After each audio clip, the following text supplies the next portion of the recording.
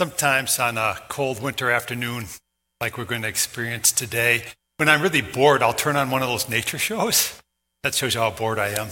And I remember watching one, and there was this cute little rodent nibbling away, chewing its stuff and minding its own business, and then along comes this big old honking snake. And that rodent was totally unaware of the danger that lied ahead. It just sat there eating and eating and eating and eating, right? And I'm not a big fan of rodents. How about you? But I begin to connect with the rodent. And soon, bam, it's no more. Its snake ate it on the show. And I thought, oh, the rodent was totally unaware. Now, again, I'm going to say this. I'm not a fan of rodents. But in that case, I begin to kind of feel for that rodent. I spent years out in the country near Elkton here in the 1990s. We had rodents everywhere. Anybody relate to me? Mice, rats. If you live out in the country, you know what I'm talking about, right? So one time, Abby and I are by the back of our K car. I'm really dating myself now. Abby was about 4 years old. She's about 30 now, so this is really dating us, okay? So I go and I open up the trunk of the car, and there is a nest of mice right in the middle of the trunk of the car. And so instinct just took over. Don't hold this against me, okay? Some of you who love mice. I grabbed the radiator hose and I started batting those things all over the place. I didn't know what else to do. There was a radiator, but I forgot that Abby was with me. She's 4. She's pretty innocent. She's right at the eyeball height of everything that's going on. And I'm slapping these mice all over the place, okay? And boom, boom, boom, boom, boom, boom. And then I look and I go, oh, there's Abby. And her little eyes are like, she's just staring at me. And then she looks up at me and she says, Dad, we don't like mice, do we? And I remember saying to her, mice are fine as long as they live in a field and not in the trunk of our car. And I said something lame like that, but she didn't quite get it. In fact, I remember having mice in that area so much. One night I was in the kitchen of the house, and I knew there were some mice in our house and trying to do battle with those guys, right? And it was late at night, and I was barefoot, and a mouse ran across the top of my foot. Now, that'll make you shudder, amen? I still kind of shudder thinking about it. Ooh, I remember it's all, top of my foot. But I'm watching this nature show, and in spite of all that background, right, I'm feeling sorry for the rodent because it's so unaware of the danger that it's in and what's about to take place. It's just totally caught, unprepared for this moment. Friends, this is a church in Sardis. We're going to read about the church in Sardis today in our study of Revelation, the churches of Revelation. We are on message number 4. We only have one more message to go in this series. And the church in Sardis was totally unaware of the perilous situation that it was in. And so with that bit of background, I'm going to read to you now from Revelation chapter 3, verses 1 through 6. Listen to what the Lord says to this church in Sardis. To the church in Sardis. To the angel of the church in Sardis write, these are the words of him who holds the 7 spirits of God and the 7 stars. I know your deeds. You have a reputation of being alive, but you are dead. Wake up. Strengthen what remains and is about to die. For I found your deeds unfinished in the sight of my God. Remember, therefore, what you have received and heard, hold it fast and repent. But if you do not wake up, I will come like a thief, and you will not know at what time I will come to you. Yet you have a few people in Sardis who have not soiled their clothes. They will walk with me dressed in white, for they are worthy. The one who is victorious will, like them, be dressed in white. I will never blot out the name of that person from the book of life, but will acknowledge that name before my Father and his angels. Whoever has ears, let them hear what the Spirit says to the churches. So once again here, in this word of Jesus to this church in Sardis, we see Jesus being revealed. He is the one that holds the 7 spirits of God and the 7 stars. Now, most likely this means simply that Jesus is the one who, commands the Holy Spirit to go, and he was commanding the Holy Spirit to go to the 7 churches. And we know that the 7 stars is a reference to the 7 churches because elsewhere in Revelation chapter 2, verse 1, the 7 stars are introduced to us as a reference to the 7 churches. But what's being said here by this kind of title of Christ as the one who holds the 7 spirits of God and the 7 stars is basically that Jesus is in charge. He's over the churches. He's in a place of authority. He's emphasizing his position of importance. And he's saying to this church in Sardis, you're connecting with the very one who holds the 7 spirits of God and the 7 stars. He's saying, listen to me about what I'm going to share with you, because it's a matter of your own well-being to hear what I'm going to share with you. Now, there's a large amount of similarities that are happening between the city of Sardis and the church in Sardis. The city of Sardis in ancient times had been one of the most powerful cities in that area. In fact, at one point, it was even the capital of Persia. But now, under Roman Empire rule, it was diminished. It was losing its importance. It wasn't the city it once had been. Jesus says to the church in Sardis, you're not the church you used to be. You're about image management. You've lost your first love. You've walked away from me. There's this parallel that's going on here, and he's rebuking them and he's admonishing them. You need to return back to me. The old part of the city of Sardis was really built into the side of a mountain, and it was thought to be impregnable when it was first built. They thought, no way any enemy can get this city. It's literally built into the mountain. There's no way to attack it. And so the watchmen would become complacent, and they wouldn't watch for enemies. 2 times the city was overrun because it became complacent and thought no one could do any damage to us.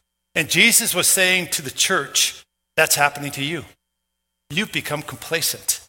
You've become apathetic. You think you're fooling people. You think you're fooling me, and you're managing image, and your hearts are far off from me. Now, in the city of Sardis also was this big temple to Artemis. But it was never finished. They never completed the work.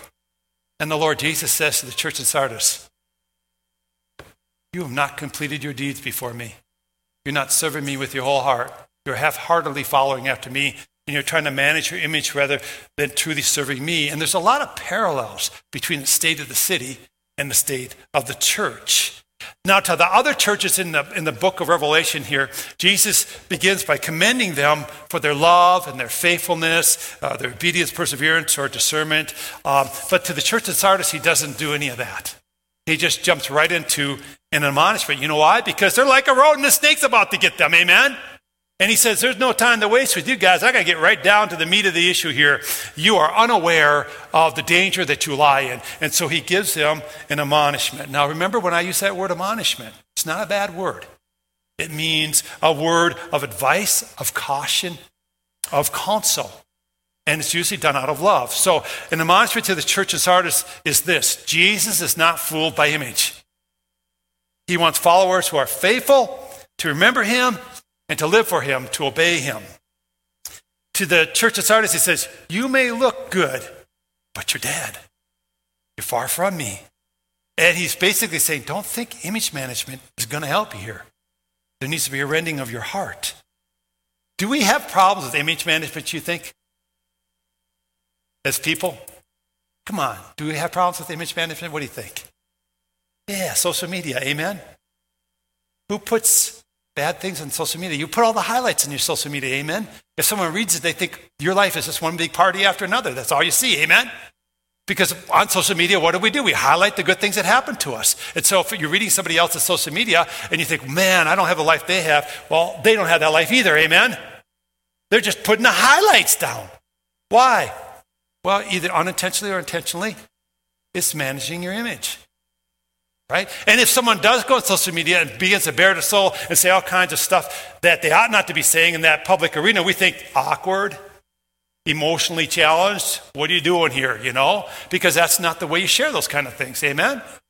But isn't that a bunch of image control going on there when you get right down to the brass tacks of it all? Do you think image management is manifested in Brookings? Do you think we worry about image here? How about those of you watching online today? If you live here in town or if you live out of town, do you think there's a lot of image management happening in your communities? How about you as a person? Are you concerned about what others think? How does your house look? What's HGTV all about? Do we really need granite countertops? I have nothing against a granite countertop. I kind of like them. They're smooth. I like to touch them. I just want to lick them. They look like they should be something you eat. Amen? So if you have a granite countertop and you see me licking it, better clean it up. But anyway, you follow what I'm saying. They look cool. I have nothing against them, but I watch this young couple go and they're looking at a $500,000 house. Oh, I can't buy this. It doesn't have granite countertops. I'm thinking, buy a granite countertop if you really need it. But anyway, sorry. Now you're hearing too much from me, But isn't that all about image management? And having what we think we need to have? If you're talking to somebody for the first time, aren't you kind of managing the conversation just a little bit? Because you want them to accept you. You may not think what you really think. If they say something really bizarre and off the edge, you might go, oh, that's nice. When in your mind you're thinking, that's crazy. Why do you do that? Are you Midwestern nice or are you image controlling here? Probably both, amen? We do a lot of this image management. And I think the word that the Lord gives to the church in Sardis is just a word for us too. See, Sardis, the church had slipped into such compromise. They weren't being persecuted because they looked just like the world around them. They wanted to be accepted so badly. They wanted to be part of the culture that they were in so badly. They compromised to the point where there was no differentiation. And therefore, they weren't really suffering any persecution. And I read that in the commentary and I thought, oh my goodness, Lord Jesus, can we compromise to the point so much so that we just aren't even worth persecuting? Is that something we need to be concerned about? I mean, I just started thinking on that quite a bit. So here's a reflection thought for us to say. Are you most consumed with what God thinks of you or what others think of you? What really drives you as a person? See, the people of Sardis were consumed with what others thought of them. And Jesus was saying to them, you need to be consumed with what I think of you. So where are you at today, brothers and sisters? Are you most consumed with what Jesus thinks of you or what others think of you? And then Jesus gives a remedy to this church that I feel is a remedy in my life and a remedy for the modern church today. Here's the remedy he gives for our people who are into image management, maybe lethargic and apathetic. He says, one, remember. You need to remember me. You need to remember what I've done in your life. There's an exercise I want us to go through as a church today. And you'll notice there's a question, what do you remember that Jesus did for you? And there's a bunch of lines below it. I want you to be filling this in as I continue to talk on this point. Now, for the women, this will be easy because you can do two things at once, amen? Men, God help us all, amen? So I'm pretty single-tasked personally, almost stuck on one thing at a time. But anyway, so I'm going to help you think this through because I'm going to give you some of my own life examples here of how I remember, and it's extraordinarily helpful for me in keeping my zeal for the Lord hot to walk with him with this authentic kind of earnest exchange going on. Do you remember being saved? Do you think on that ever? Do you reflect on it? Do you reflect on how different your life would be if you never met Jesus? When I was 13, I met Jesus. I met him hard in a good way.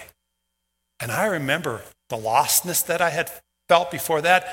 I remember going to bed at night praying, God, don't let me die, because I didn't know where I'd end up. I remember the fear. I remember the anxiety that I experienced. And then I remember getting born again, asking Jesus into my heart. And I remember the utter peace that flooded my soul. At 13, I couldn't have theologically told you what's going on. I just felt totally different. And from that point on, my life was different. Do you remember that? Do you remember that moment in your life?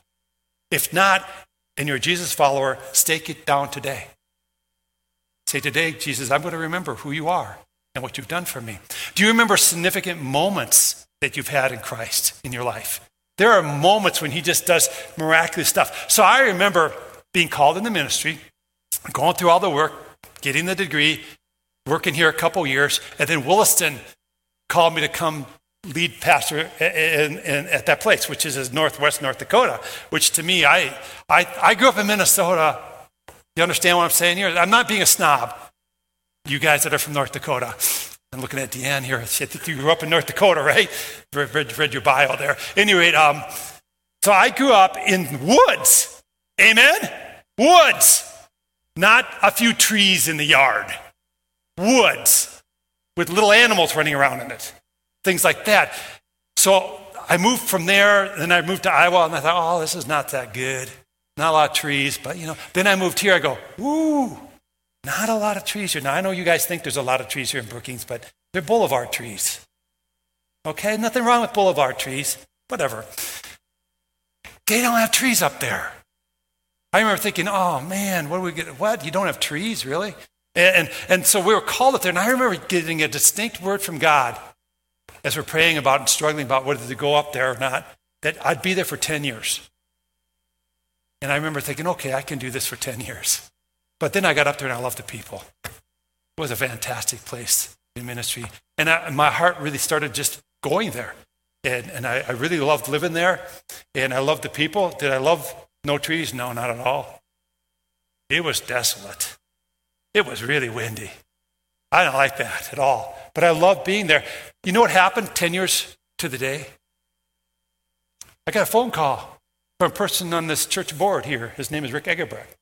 He was, I think, the vice chair, right? Bruce, at that time, I think you were the treasurer, right?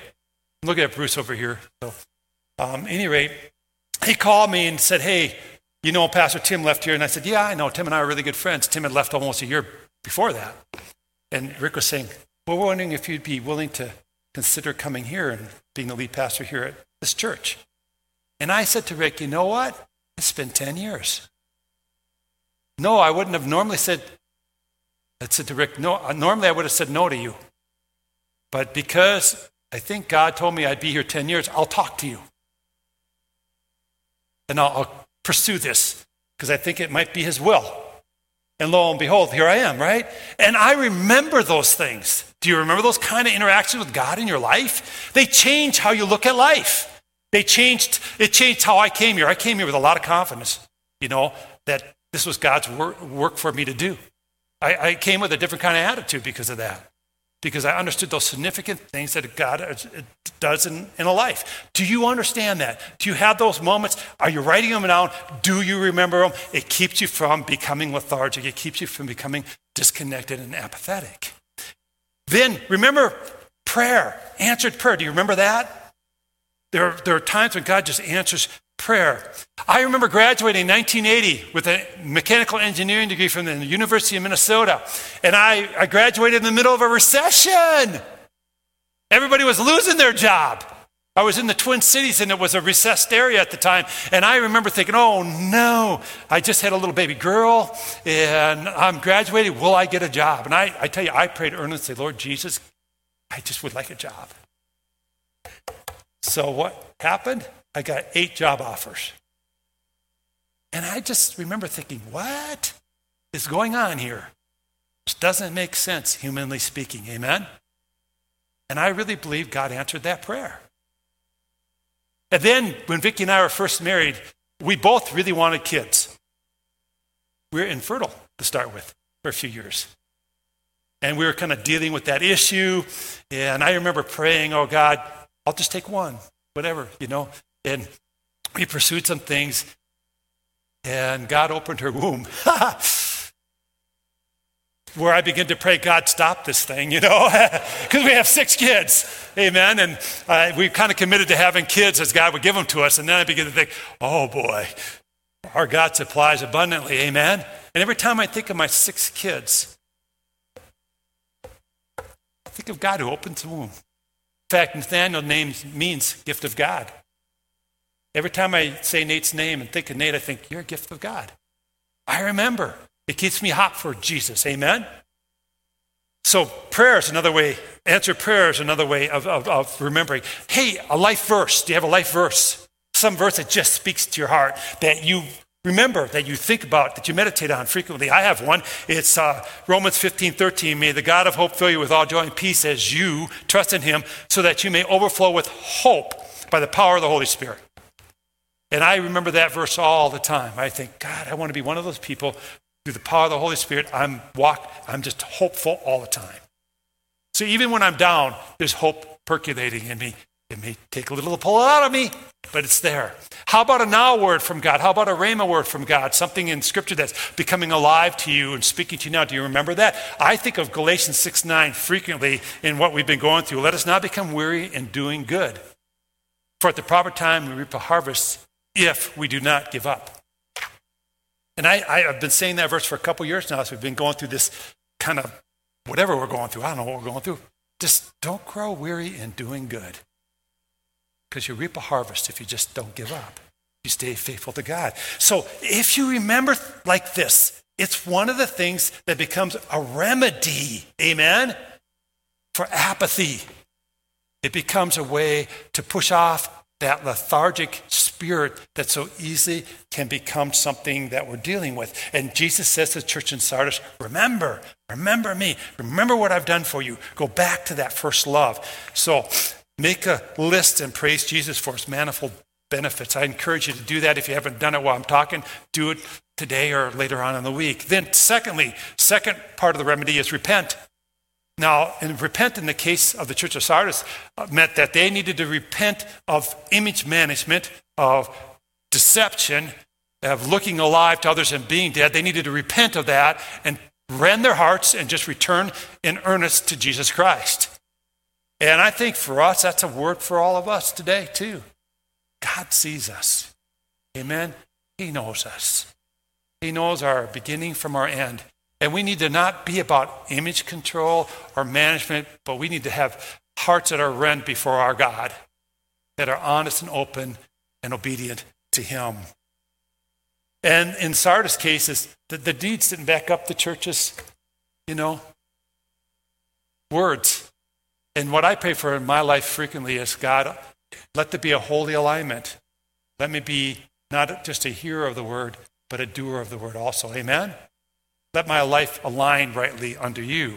So, do you need to repent of being consumed with what people think of you more than what God thinks of you? Where are you at? Do some work today in the person of the Holy Spirit. Now, Jesus warns the church in Sardis, wake up. He says, I'm going to come like a thief if you don't wake up. And basically he's saying, I'm going to come like a thief and going to render judgment unto you if you don't wake up. And one of the things I take away from this and other scripture from the Lord Jesus Christ is there always needs to be in our hearts an urgency in following Jesus Christ. There needs to be an urgency in following Jesus Christ. I mean, even when he talks about his return, he talks about it in this language of a thief. Now, this language here in Revelation 3:3, where he said, I'll come like a thief, is not referring, I don't think, to end times. I think it's referring specifically to the church in Sardis. I'll come like this. But there's this big theme I see in Scripture from Jesus. Urgently follow him. Urgently follow him. And so I want to read Christ's words about his second coming here. Listen to this with this kind of theme bubbling in your mind that there should be an urgency in following after him. I'm going to read from the Olivet Discourse, Matthew chapter 24, and I'm going to read about the day and the hour being unknown of when Christ will return. Listen to what he says, beginning with verse 36. But about that day or hour no one knows, not even the angels in heaven, nor the Son, but only the Father.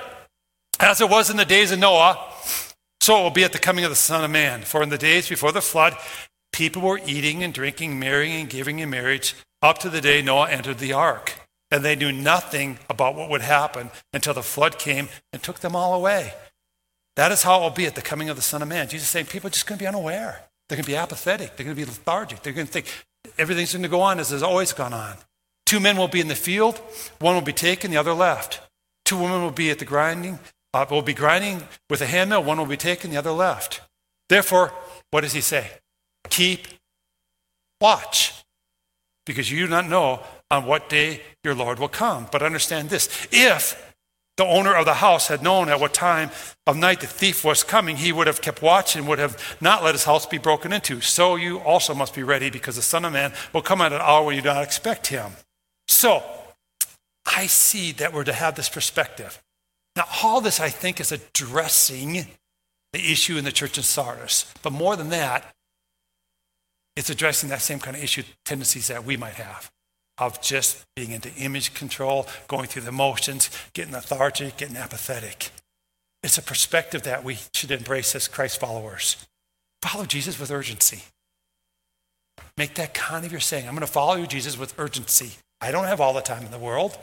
I don't know when you're going to show up. I don't know what you're going to do next. I'm going to follow you with urgency. And I think that contains two elements. One, wake up. See, that message to the church in Sardis, or wake up, that's a universal message to all of us. Wake up.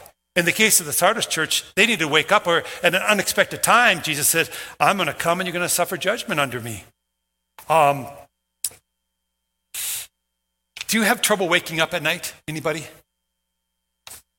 I've told this story a long time ago, so some of you might vaguely remember it. I have a terrible time waking up at night when I first fall asleep. Now that I've gotten older, I get about 4 hours of sleep and I can't go back to sleep. It really stinks. When I had little kids, I never got to sleep because they kept waking you up. Amen? Now I get older and I go, now I wake myself up. This doesn't seem right. But anyway, I'm whining about something that doesn't matter. But get this. I got to share the story with you. Back in my Elkton days, back out in the country again at this house, one night, I remember going to bed. It was about 12 o'clock at night. And I remember as I'm falling asleep, wonder why Elizabeth is taking a shower at this time of night. And then I fell asleep. You ever have one of those kind of moments? So I fall asleep. And it was probably within 15, 20 minutes of my falling asleep and thinking those thoughts that Elizabeth came running into our room saying, Mom, Dad, wake up. There's water flowing out of the ductwork in my bedroom. Right. And so what had happened was we had a main floor laundry room, and the hose had burst in the back of the laundry washing machine. And it was running right down the ductwork of all the house. So Vicky, bless her heart, she's like a cat. I'm into rodents and cats, okay? She springs out of bed. That's what she does. I don't know how she does it. Wide awake. She's an amazing woman. And she goes, Steve, quick, get up. I'm going, You know what I mean? Because I was just like entering REM. You know what I'm saying here, guys? And she goes, Steve, come on, we got a problem. Get up. So I literally rolled out of bed and I landed on all fours on the floor. And I'm laying there. I remember thinking, where am I? What's going on? I was so groggy and so out of it and so unprepared and so not with that moment. And I remember the girls, there's water everywhere. I remember saying that and I'm going, what? It's like, ever been in that fog? Where you're kind of like, some of you are pointing at each other. Okay. I just couldn't wake up. And even as I stumbled into the room, I'm going, why is there water everywhere? I'm just like, that's not right. And so here's the lesson I learned from that. One, I don't wake up very well in an emergency. That's probably problematic. Two is I should train my wife how to shut the water off because evidently she wakes up really well. Now, that's not the takeaways. The takeaway I want you to see is this is the church in Sardis. They were apathetic, lethargic, in a fog, unprepared, not seeing what's going on. And I think this is a gift to us today, church. This is a gift to us today, this word to Sardis. Jesus is saying to this church today, as he said to the church in Sardis, wake up. Be prepared. Now's not the time to disconnect. Now's not the time to be apathetic. Now's not the time to be lethargic. Wake up. Walk vibrantly with me. Love on me like you've never loved on me before. Connect with me. Be committed in following me. Wake up, church. Wake up, church. Amen? Wake up. Second word here, I think that's really important if we're going to follow Jesus with urgency, is watch. In the case of the return of Jesus Christ, it was noted that we need to keep watch. We need to be urgently following him, watching for his return, expecting his return, looking for his return. And I think that's a great word for us as a people of God. We need to watch for what Jesus is up to. In the middle of everything we've gone through the last couple of years, we can take a couple different approaches. We can feel like victims, or we can try to escape it. We can feel, whatever. But I think what we should be doing is saying, Jesus, what are you up to? We should be watchful.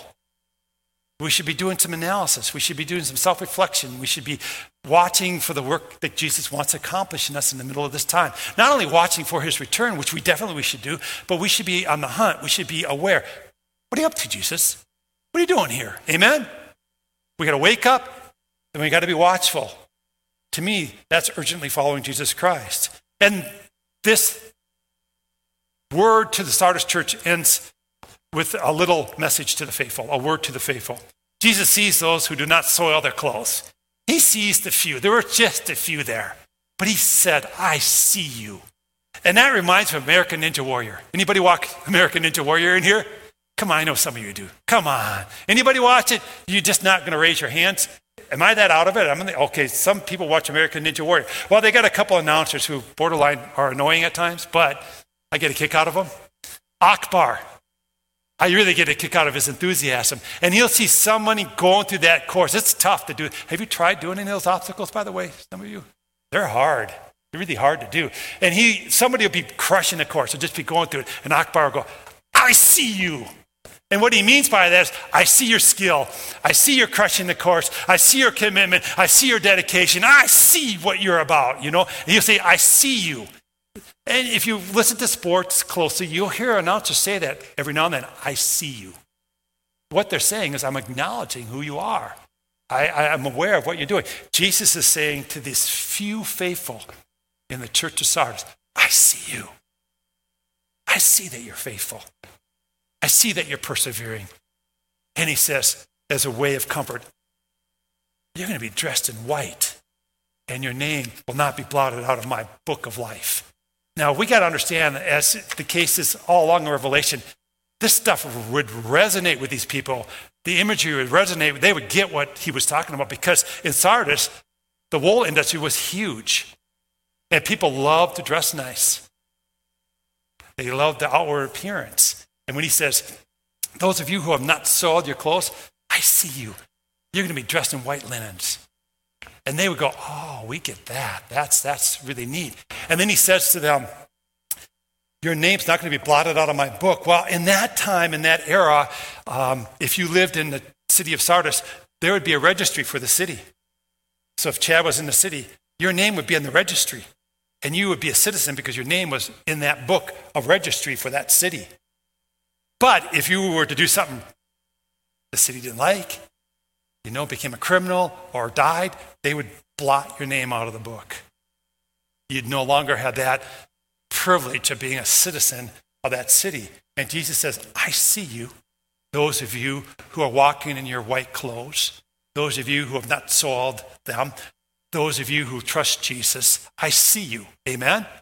And I will not blot your name out of my book of life. And they'd all go, oh, they would get that imagery. They would get that picture. Amen? They would understand what he was saying to them and the assurance that it was meant to impart. By the way, if you read your Bible closely, you'll see that the redeemed in Jesus are dressed in white.